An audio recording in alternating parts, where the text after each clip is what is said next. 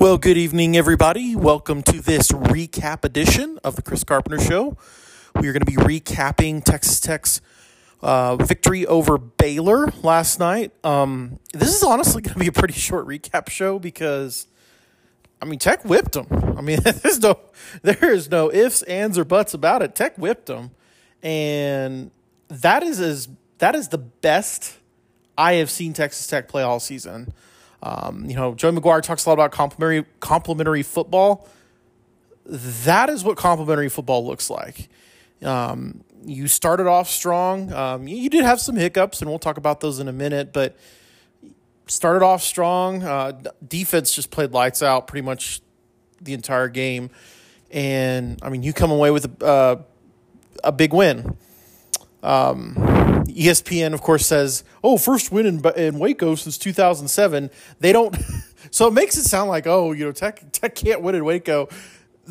They left out the fact that for 10 years you didn't play in Waco or Lubbock. So that was kind of funny. Also, did Baylor lose a bet? Because, those uniforms that Baylor wore, why? You have some really good unis, Baylor. I remember a couple years ago, I think it was the first time Tech played at McLean Stadium.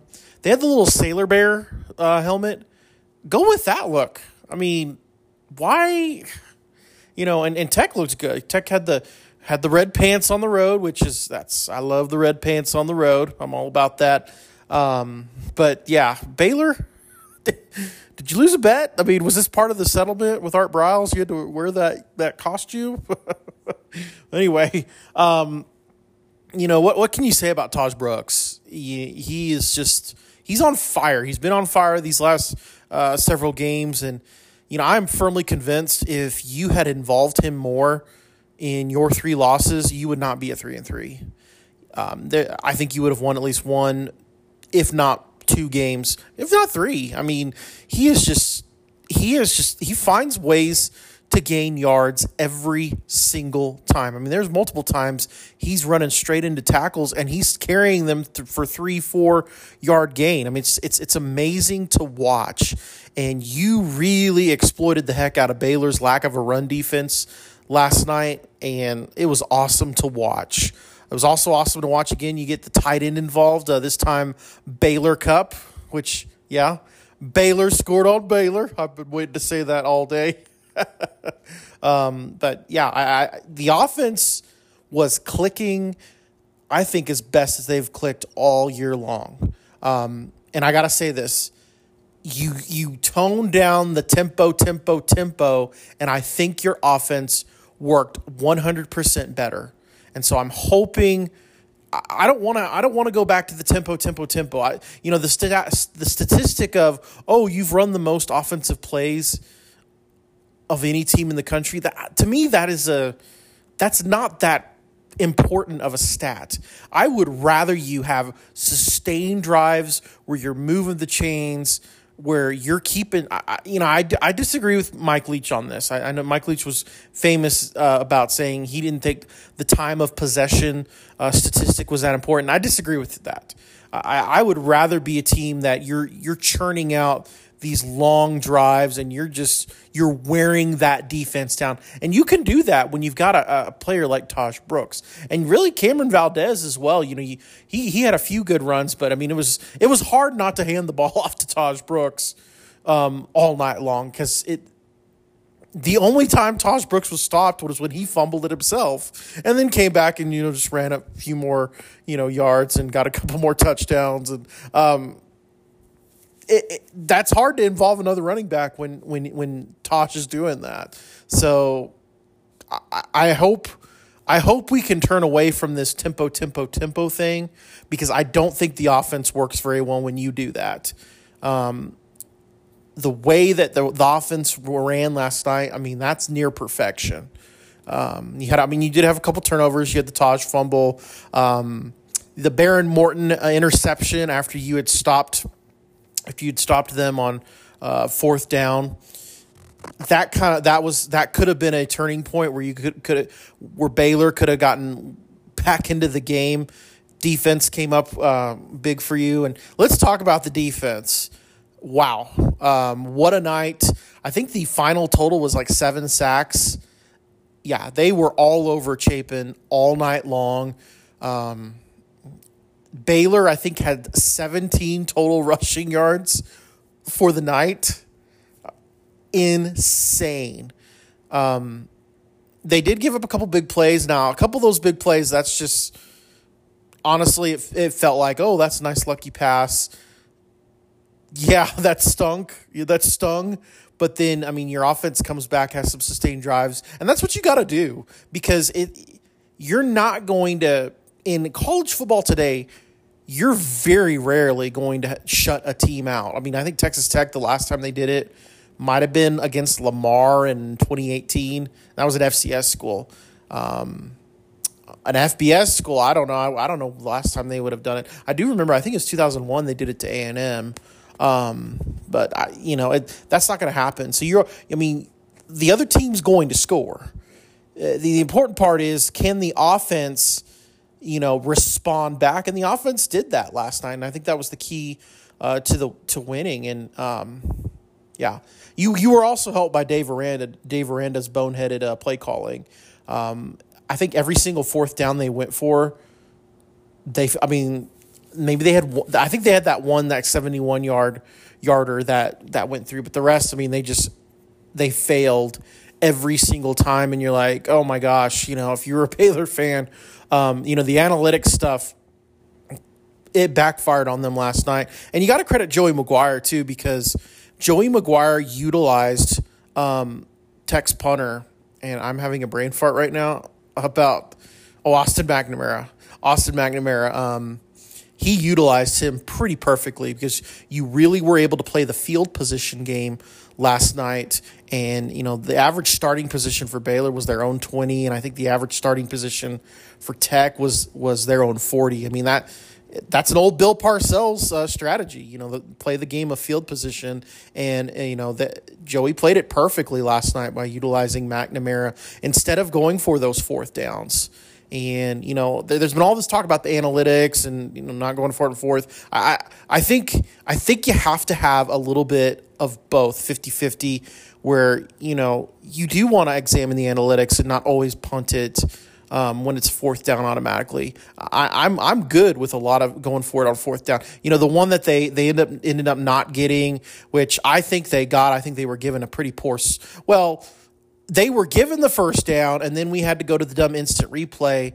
And you just, based on what I saw on the replays, you could not tell with enough evidence to overturn what the officials initially called. And so to me, if they initially called a first down, there wasn't evidence to overturn it. I was okay with that, for going for that fourth down. Unfortunately, it didn't work out. But, I really think, credit Joey McGuire last night that he did utilize the McNamara, which he should. McNamara is a really good weapon. He may be one of the best, if not the best punter in the country, and he was able to flip the field multiple times for Texas Tech. But bottom line, you get a road win, and that was huge. You've only got this is only your second road win in the Joey McGuire era. More impressive than the Iowa State game last year, but you get yourself now to 3-3, and there's some hope. There's some hope that some of the goals that that was much discussed in the offseason regarding, could this Texas Tech team take the next step, potentially be one of those contenders for the Big 12 championship? Those are still there. You're now 2-1 in conference play. And you look at the schedule coming up. Kansas. We'll talk about Kansas State in a minute, but there's some hope. There's definitely some hope. You're gonna have to go on the road and beat some really good teams to break through that ceiling. But I think this team took an extremely positive step, and Baylor has made you pay over the last decade. For the horrible football program that Tech's been, and you kind of got a payback last night with them, and hopefully you just got to continue getting better, and hopefully that offensive game plan sticks. Tempo needs to go away. Utilize Taj Brooks until another team stops him. And once they stop him, you've got Cameron Valdez, you got Nehemiah Martinez, run that ball. Utilize your tight ends. You were without Mason Tharp last night, but Baylor Cupp played a heck of a game. I thought, your wide receivers, you're still having some struggles, but, they made some key catches to keep the chains moving. Everything looked great now. And I know Baylor they're not really a good team, but you made them look bad. You made Houston look bad, who's not a really good team. And that's hopeful. And so now you move on. You got Kansas State next week, and Kansas State, boy, they really I was shocked by that result on Friday night against Oklahoma State, because I don't think Oklahoma State's a very good team. But, Kansas State, it was almost like they did a no-show in Stillwater. That was a struggle to watch. And it gives you hope as a Texas Tech fan that, you get them. It's going to be a night game in Lubbock. It's homecoming. The formula's there, but Kansas State to me is always a big test with Texas Tech because, you've had two coaches basically fired for losing to Kansas State. Matt Wells going back to 2021, the way they lost there. Cliff Kingsbury the last year in 2018. The way they lost to Kansas State. Now, I'm not saying if Joey McGuire loses to Kansas State this week, he's going to get fired. No, but I do think this is a really good test to see, are you going to be able to break through that ceiling and take that next step and get yourself maybe even get yourself to maybe an 8-9 win regular season. I think that's still on the table. It won't be on the table if you don't beat Kansas State. I think you're going to have to take care of your business at home. You've got 3 more home games left. I think all 3 are very winnable. All 3 of those teams looked pretty terrible this weekend. TCU looked awful against Iowa State. UCF got boat raced by Kansas, and I don't know if that is more about Kansas or more about UCF, but UCF, I'm completely have been wrong on them as far as their ability to come in and kind of be that dark horse to have some success in the Big 12, because that's not looking like that's going to happen. But yeah, I mean, you've got imminently winnable games at home. You've got, I think, some very interesting road tests with BYU. BYU, I think, is a very good team. Hopefully, one of the newcomers wins next week, so that you don't have that potential monkey on your back going into Provo, because I still view that as a bit of a trap game. Kansas, it ain't going to be your normal trip to play Kansas in football. They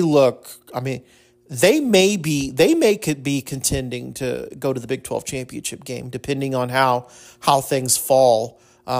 With, certainly Texas and Oklahoma, but, boy, they have looked really good, at home in Lawrence. I know they had that loss to Texas, but, Jalen Daniels didn't play. That would be interesting to see if they end up playing again, but, and then, obviously going to Austin, that's always tough for Texas Tech. So, but there is a lot of goals that you wanted to achieve this year that are still in front of you. And that feels good saying here on October 8th, after you just had such a bad start to the year, losing to Wyoming, which, by the way, Wyoming, another win against the top 25 opponent last night at Fresno State. So that looks to be less. And I said it when they lost. I don't think that was a horrible loss. I think Wyoming is a pretty strong team. West Virginia, we don't know how good they are, but they seem to be on a bit of a roll. And then, certainly Oregon's got a chance to contend for a playoff berth, depending on how things bear out. So, if you're Texas Tech, there's a lot of goals that you can still achieve. I think the Big 12, as proven this weekend, I think it's from top to bottom. It's an extremely competitive conference. I'm not, Oklahoma beat Texas yesterday, which that was really fun, see them lose.